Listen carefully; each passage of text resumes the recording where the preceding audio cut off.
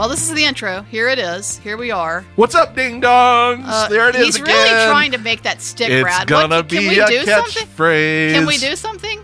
Does that qualify for the dick jar? Yes. I think it ding, should. Ding, ding, ding, ding, Okay. every time. Let's just start with where we left off last episode, and that is to say that we have a Sidewalk Film Festival sneak peek at the cinema. We don't know when this damn thing's going to be released because it turns out neither Corey nor I are good with numbers or math or Real anything bad. in Real that bad. calendar world because there's numbers on the calendar. Get it? But do check sidewalkfest.com and come and be the first ones to hear about what films are going to be in the 2022. I got that one right. Sidewalk Film Festival lineup.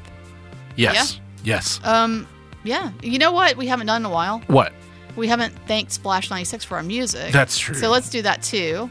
And, Thank you so much. And we love and it. I love our song, and I love Splash 96. You know what song I don't like? This is also going to be controversial. Oh my God. That damn Boys of Summer song. Do y'all like that? Is that offensive? What, the Don Henley? Yes. No, that's not offensive. I don't like It's that. Don Nor Henley. I don't like that Atari's version either, where it's like saw a black flag sticker on a Cadillac. So stupid. Brad, weigh in on Don Henley. Not a Don Henley fan, but that is an amazing song. Really? Because see, here's my feeling. When I listen to it, I'm like, dude, get over it. That's all No, I can I'm with you. I'm like, dude, why are you? It's definitely a young person's song. I mean, why is he so upset about that? It's clearly many, many years earlier, and he just can't seem to get past it. It annoys me. I'm like, get over it. I'm not writing songs about my high school sweetheart still, and so it just annoys me. It's dark. I don't like it. That's fair. Anyway, I'm speechless. I'm rendered speechless. I didn't expect this to go into Don I know. Henley Well, territory. I could have let's get prepared on. notes. This is a podcast about all the songs we hate. Let's get going. That smile again. Show me that smile. Don't waste another minute on your crying. Show me that show and tell me that smile. Show me another minute on your crying. It's our favorite that visual smile. media segment in a completely auditory platform. And I got one for you today. Hear that crinkle, crinkle? Crinkle, crinkle. That's what we call Foley work, folks. Look too closely over here because I got to do a All little right, I unwrapping. closed my and I've got eyes. my glasses on, and I'm going to read to you the back of. You can see that shape, right? That's a VHS. Yeah, it look. I figured it was a VHS tape. It's a beautiful VHS tape, a little bit of a harder one to find. Oh, And it is a fantastic film, according to somebody that writes for At the Movies. So I'm going to read to you the back of this VHS tape, and as soon as you guess what film this is, you go ahead and stop me All and right. let me know. This is Okay. like a different version of What's This Shit in some ways. yeah. By day, Mark Hunter, and I'm not going to say who plays Mark Hunter because you'll know this pretty quickly, I think, Okay. is a painfully shy new kid in a small Arizona town. You got to get over that, Mark. But by night, he's hard Harry. Hard Harry. Which I remember What the from this fuck? film being like, that is so stupid. As a very young person, like that is so dumb. The cynical, uncensored DJ of a pirate radio Oh, station. this is the Christian Slater thing. Pump up the volume. This is Pump Up the Volume. I'll just go ahead and take the wrapping off of this thing as I continue to read because you absolutely got that right. Idolized by his high school classmates who are unaware of his real identity, Harry becomes a hero with his fiercely funny monologues on sex, love, and rock and roll. By the way, those monologues are unlistenable. Like, if you've seen this film, Brad, because it is so, it's so hard to watch. I never saw it. I've never seen it either. Y'all need to watch it just so you can cringe. Like, you're going to have to step away. The monologues are terrible. So, let's see here. But when he exposes the corrupt school principal, she calls in the FCC to shut Hard Harry down. Oh my God. An outrageous rebel with a cause.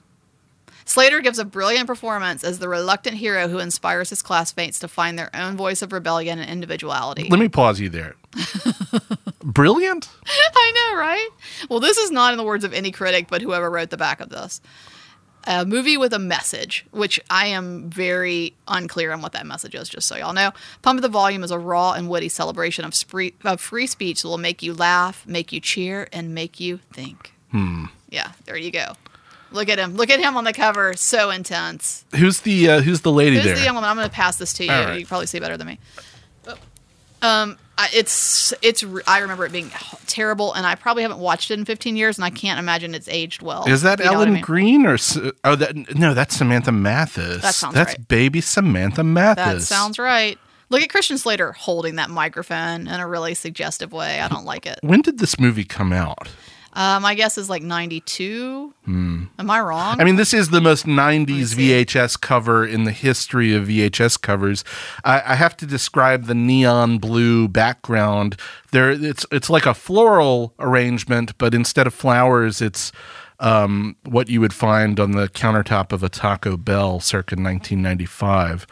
And nice and clean. This is 1990. Ah, okay. So very, very blue, very teal, very purple. Lots of classic 90s colors. So I appreciate the box art. I remember it being packaged to probably people my age at the time as being very cool, and watching it and thinking this movie is incredibly, incredibly uncool. So, you know what it seems to me too? Like, it feels a little like, hey, you know, they made that film, The Legend of Billie Jean, and it was kind of good for its time, and, you know, had a little tagline, fair is fair, which to this day, that's my tagline. You're always saying I'm always saying it. Always saying it. And so, anyway, I think this was like, let's do a male version of that. And that's what happened, is this pump up the volume here. Well, famously, as pre-established on this podcast, I've still never seen The Legend of Billie Jean either. All right, so let's wrap this segment up. I can't hear any more of that. What? You haven't seen it yet. Hush. Let's go. Let's wrap up. You got to get out of here and watch The Legend of Billie Jean. I got to get out of here and watch a shit ton of Yes. stuff. Shh, So hush. that's just No on more a talking list. from you. No more Okay, talking. all right. Well, shut up. Dang. And now, a look at what we're watching this week.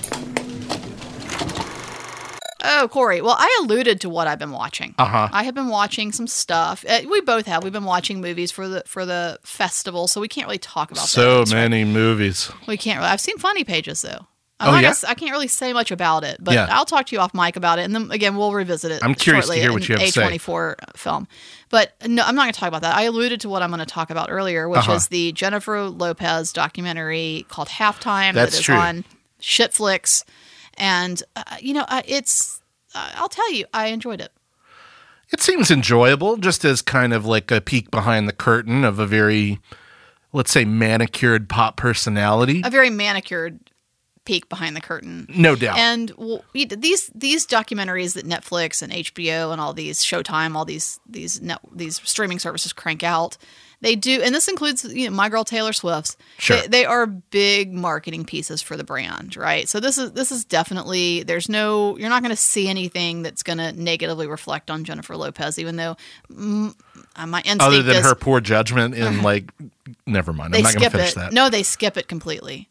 They skip any kind of dating history stuff, if that's what you were getting at. That is what I was getting No, at. I assumed that would be like, to borrow an image from a certain somebody's back tattoo, a phoenix rising from the ashes. Boy. J-Lo, who has shed herself of her past mistakes and who is now, a confident, woman entering an exciting second act of her Right. career. And, now she and Ben, they had their problems before, but those crazy kids got it figured out because of the wisdom and maturity that comes with age. They don't touch any of that. Well, that's the only thing they disappointing. say about her love life is what a microscope it's under in the press, and so But that's like me going up to a paparazzo and being like, "Hey, take a look at this," and then walking away and being like, "Why is my love life under a microscope in the press?" It's because you do everything in front of the press. I'm just saying. Okay. I appreciate if they left that out, because really what the focus is on, as the name suggests, is of course this sort of part of her, the second part of her life, if you will, even though,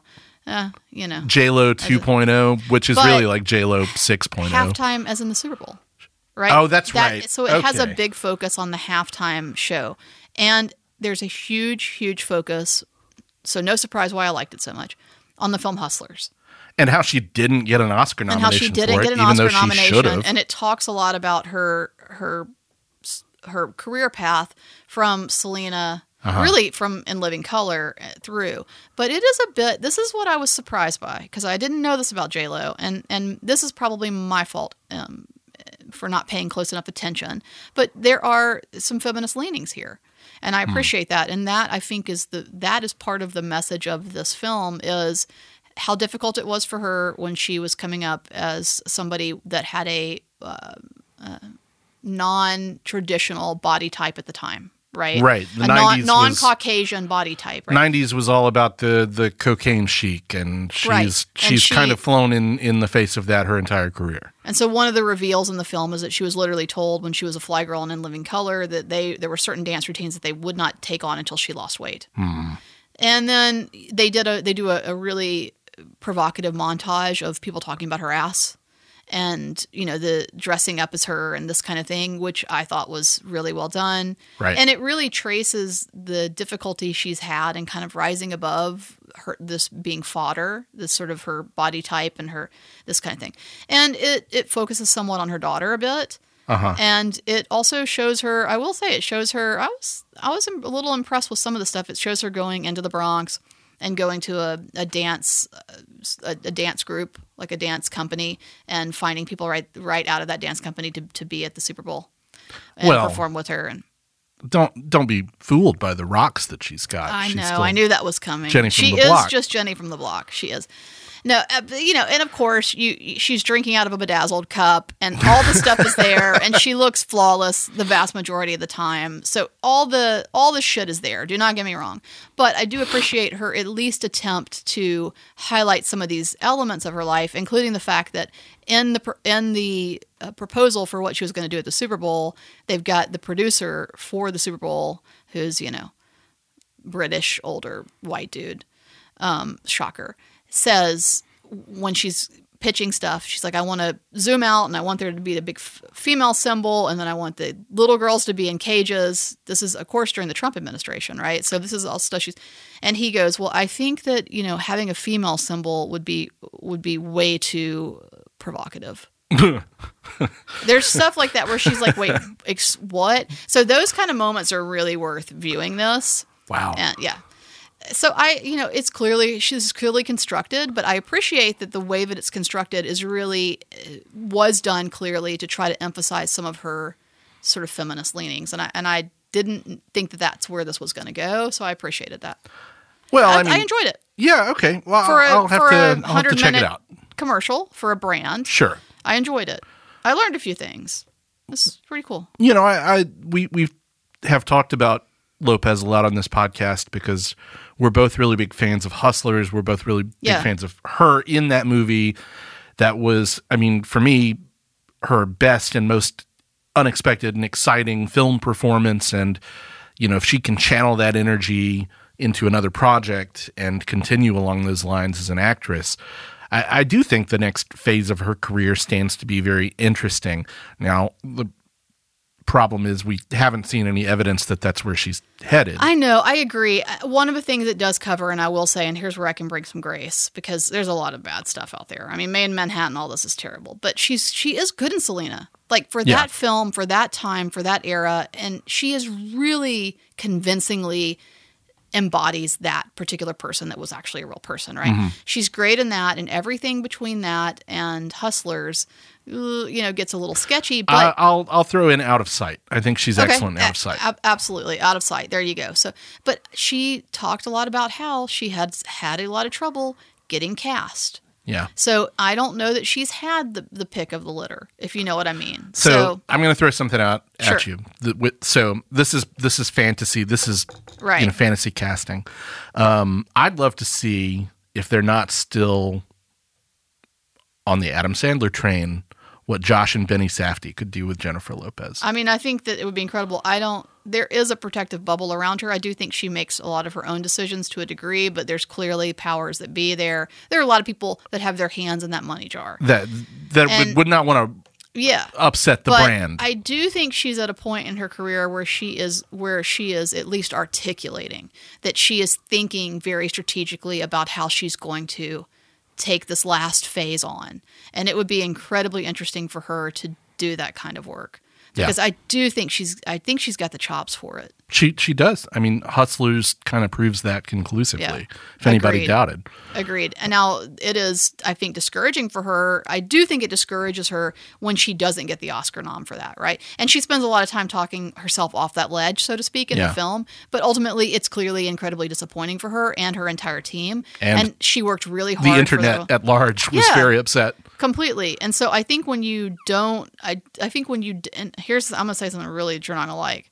But you know who did win instead of her? The great Laura Dern, so watch out.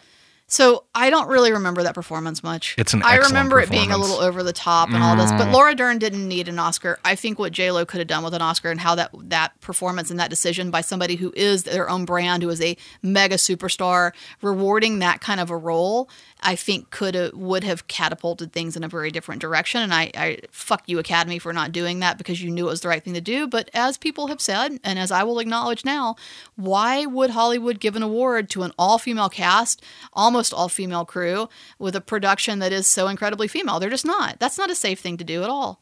Anyway, I'll shut up now, and I will ask you what you're watching. Well, I've been watching a bunch of stuff. I did get to the movie theaters this past weekend to see a couple cool. things. Speaking of bedazzled, one of those things is Baz Luhrmann's Elvis. And Brad, let me just sit back real quick. I'll move away from the mic right now and just let you know, okay? Go for it. well, I don't I'm know why you're worried. preemptively scooting away. I'm worried. Go. I liked it. Is that what you were afraid of? Me saying that I would like it? Because I did. I did like it. I'm a Baz head. You know, I'm a Baz head. I talk about how I like The Great Gatsby. We fought Did you about like that. it or did you love it? I liked it. It's got issues. Don't get me wrong. Shocker. Yeah. A movie about Elvis directed by Baz Luhrmann has issues. What it has is style in spades, because of course that's his thing. Baz is the most over caffeinated director out there, and when you give him the iconography of Elvis Presley to work with, he takes it and runs with it in a lot of the directions that you would expect, but also a lot of directions that you might not expect. Because I'm just a fan of his style as a stylistic exercise, as a Baz-tasia, if you will, I was really kind of Where is swept Sam up in when it. we need him? Can we text Sam or Slack Sam right now that Corey just used the term Baz-tasia? You know what? I'm on my phone right now. Go ahead. It does fall into some of the typical biopic pitfalls. I will say this: Austin Butler, the young actor who plays Elvis from his younger, just starting out age to the end of his life, is really excellent. Not so good in this movie is Mr. Tom Hanks. I have to admit You're it. kidding me. Not one of my guy's better performances. He's kind of stymied by this framing device where Colonel Tom Parker at the end of his life is kind of telling the story of Elvis and serving as this unreliable narrator who was like, people say that I was villainous, but I didn't see it that way. Didn't need the Colonels to Didn't have need that voice. Didn't need no. that. What term did he just use? Baz-tastic? Was that it? Baz-tasia. But the Baz-tasia. movie's also Baz-tastic, if you want to throw that in there. And then, Hanks is doing a voice. He's under all of this prosthetic makeup to make his nose different, to sort of bulk him up a little bit. He's essentially playing Watto from the Star Wars movies, because he's like, God. give me money, God. Elvis. I'm going to manipulate you so I can get money, Elvis. And it's just not, Oh, no. the movie's too long, but when it is fully cooking, and it does more often than you'd think, I was really swept up in it. So you're going to argue if I go see this, and what are you thinking? I'm not going to like it, right? I mean, you're not going to like it because it's about 2.5 hours long. I'll tell you that much. No, I don't think you're going to like this movie. Are you kidding me? But I like this movie. So yeah, if you take the time to go see it, but buyer beware. You know what you're getting into at this point. It is like The Great Gatsby, but more. It's the most Baz movie ever, probably. But I like that. Oh, okay. I sent the message to Sam. Great. That's all, He that's needed all to that know. matters at this point. Sam, who has, I think, been kidnapped by pirates. I think that's why he's not here, but something like Maybe that. he's sitting and watching this Baz-tastic film. He might be having a Baz-tastic time. You're fired. It's been a long time coming. I also saw the new horror film, The Black Phone, from Ooh, how did you director like it? Scott Derrickson. I also liked this. Didn't love it. I've got some issues with Yeah. sort of the progression of the story and the climax, but Ethan Hawke, fun, creepy, scary. The movie, it's not really that scary. It mostly functions on the surface like a Stranger Things-esque nostalgia play. It's set in 1978. A young boy lives in a small town with a sister who's showing some possible latent psychic powers and an abusive father. So if it sounds like a traditionally Stephen King setup, it's based on a short story written by an author named Joe Hill, who is Stephen King's son. So some familial legacy there.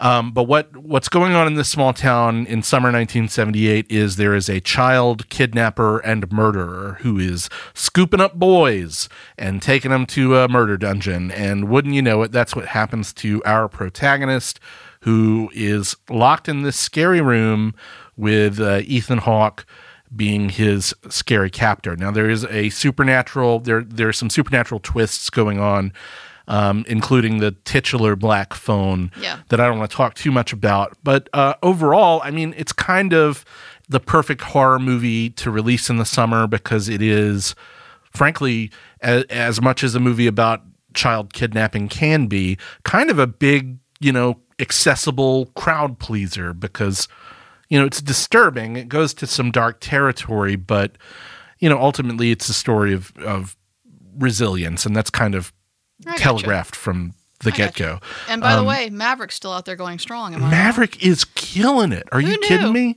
Who knew? Like, raking in the cash. Our man Thomas has his biggest hit in history. I mean, it's kind of wild. It's so wild. I have to admit, I would not have predicted this. No, who would have? Like, who would have been like, okay, did you want a Top Gun sequel? Were you itching for a Top Gun sequel? I wasn't, but I have admitted that when I first saw this trailer 100 years ago, when they dropped it pre-COVID, that for me it kicked. But I'm just saying, just for me, right? That it kicked this little bit of nostalgia for me, and I did kind of think, this is really cool. This is really cool that they're doing this. And then I went back and watched Top Gun, and I was bummed. As you know, we've argued about it. Well, apparently everybody in the world wanted a Top Gun sequel. I would not have guessed that. Brad, would you have guessed that? No. Yeah. And by that, I mean, like, people who don't go to the movies are going to see it. This is nuts. I mean, it's a phenomenon. Like, Avengers Endgame had all that Marvel buy-in, right? So everybody in the world went to see that. That didn't surprise me. That didn't surprise me. The Top Gun sequel surprised me. I'm trying to think of the last big, like, cultural phenomenon that's not tied to a comic book the recent property. Spider-Man. Oh, that's not tied to it. Yeah. Yeah. I don't know. Like Black Panther was a big deal for reasons beyond the comic bookness of it, but that's that's its own thing. I mean, Avatar.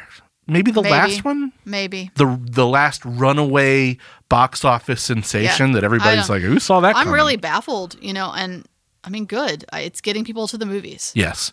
And, a rising tide lifts all ships, theoretically, right? This is this past weekend where we're recording, where Elvis and the Black Phone came out, and you had Top Gun and the Jurassic World movie and the Buzz Lightyear movie still doing business.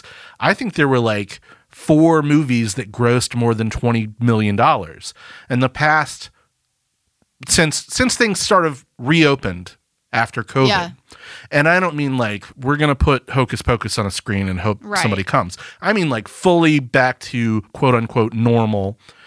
The studios have, and you know this well, really only been releasing one title a week. Yeah. It's been slow. So what we've had is like Doctor Strange comes out at the beginning of May and makes like, I don't know, $180 million opening weekend. Good for it. It makes 90-something% of all of the business that any theater did in the country. Yeah. And, numbers 2 through 10 on the top 10 list are pulling in like $2 million. Yeah, that is not a healthy industry. Right. But now, and I do think Top Gun has contributed to this, it's astounding success that it's hanging on and still doing business hand over fist. Now that we have a lot more movies that are actually making money in theaters at the same time, That to me is a sign of a much healthier industry than we've been looking at. Or the that past people have couple predicted. And months. so what's interesting is, am I correct to say Top Gun is not streaming? No. So let's make note of that. Top Gun is not Elvis streaming. not streaming. And am I right that like I saw something that was like 1 billion?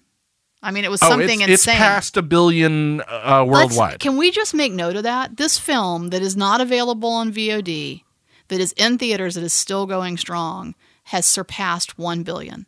So maybe, just maybe, because I know all the distributors are listening right now. I know everybody, the head of Sony's listening, the head of MGM's listening, of course. Start releasing films back into theaters and keep them off of VOD where they drown and they die. Likewise, I mean, we look at the sneaky, sort of under the radar success of Everything Everywhere All at Once. I mean, another great example. That film Just played and kept, played and kept, played. kept. And I'm here to tell you that if we put it back on a screen right now, which we're not going to do because we have other shit to do, but if we put it back on a screen, it would still make money. And it's about to come out on Blu-ray. And French Dispatch did really well too. Yeah. And Licorice Pizza did really well too. If you gave these films the life that they deserve, they will do well. But, So, you know. I just hope that this sort of level of renewed success in theatrical exhibition is going to hopefully do something to shift studio mindsets away from that streaming first model and back toward a theatrical first model. All we can do is hope. Do you think people, and I will back off this because this is what we're watching, but has quickly turned into a reflections, which is fine. I mean, that happens. Yeah. But do you think people are seeing this multiple times? Oh, yeah. Yeah. Yeah. Okay. Yes. I know personally several people who have seen it multiple times. I have only seen it the one time because, again, I got shit to do. But, like, Right. yeah, a lot of people seeing it multiple times. A lot of people who haven't seen movies multiple times in years seeing it multiple times. It is my big regret of the year is not putting it on a screen at Sidewalk. Well, Now, again, but who could have foreseen this? No, we couldn't have, and we talked about this.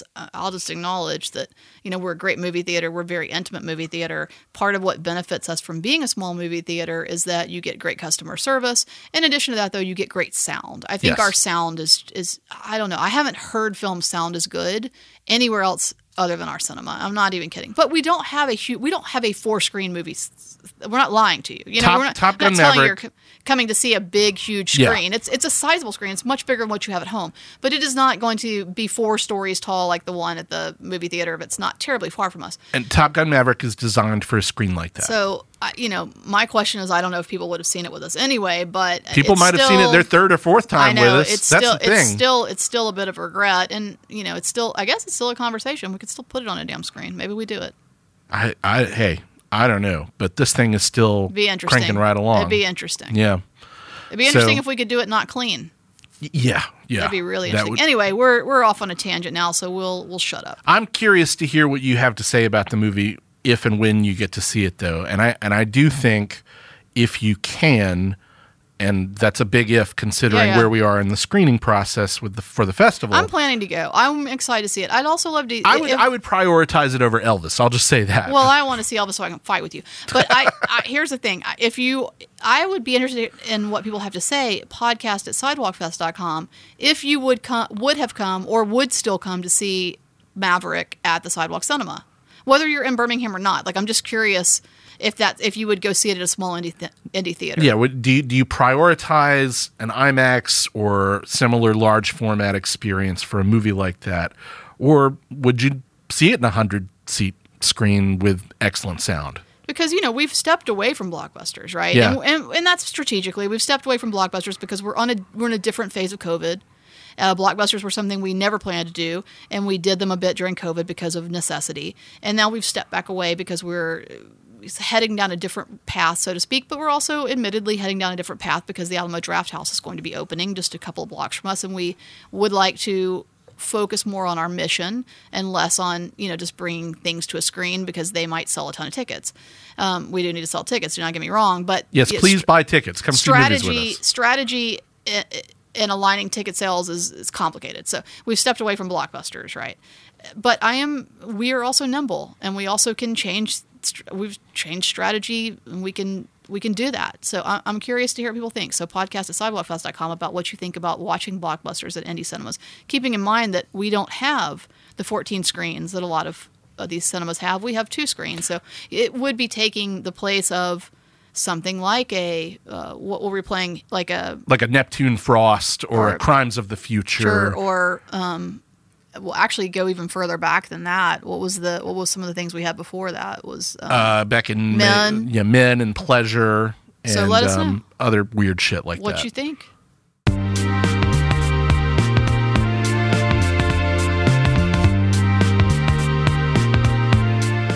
Well, thank you so much for listening to this episode of Side Talks. Oh, I'm not done. I'm not done. Uh-oh. We are your own personal cinematic Bruce Rosenblums. Or Rosenblum. Do you know what it is? Rosenblums and Charlie Sheen. Oh, I'm man. not going to stop. I'm not going to stop. What did these two Rosenblum do to each other? Well, Rosenblum is the WB-TV group president. And so, as you know, Charlie Sheen was in that terrible sitcom, what, 2.5 Men or whatever? 2.5 Men. And so when it got canceled, he came out swinging against this Bruce guy. Uh-huh. And he said things like, you're a little tiny man. It's all over for you, little tiny man. And he said, grab your ankles and accept your fate. Wow. Which is, that's his boss, dude. Yeah. Like, he said that to us. He said to his boss, grab your ankles and accept your fate. So anyway, I guess I'll be Charlie Sheen in this. All right. Sure. Thank you for listening to Side Talks podcast. I promise I'm almost done with Charlie Sheen. He's going to appear again because it's just too good. There's too many enemies. There's too many frenemies and enemies, and it gets too crazy. But I promise to put a pause on it for a minute because I think we're Sheened out. If you say so. I mean, think all we're Sheened that tiger blood can make a person really aggressive. So I'll put a pause on it, I promise. Thanks to Revelator Coffee. Thanks to, we already thanked Boutwell, but I'll thank them again. Yeah, And thanks, Brad. To you for listening. Sidewalkfest.com, @SidewalkFilm, on social media like Twitter, Facebook, and Instagram. Follow us there and visit that website to see what we're doing at the cinema, whether we're showing Maverick or not. All right. Hey, we're going to be showing a lot of Who cool knows? stuff, Who knows? though, Look, in I'm going to July. close my glasses. This is Wow. so dramatic. That'd be a great ending, though. You ready? Yeah, it's great. Boutwell Studios Podcast Division. Your words, our expertise.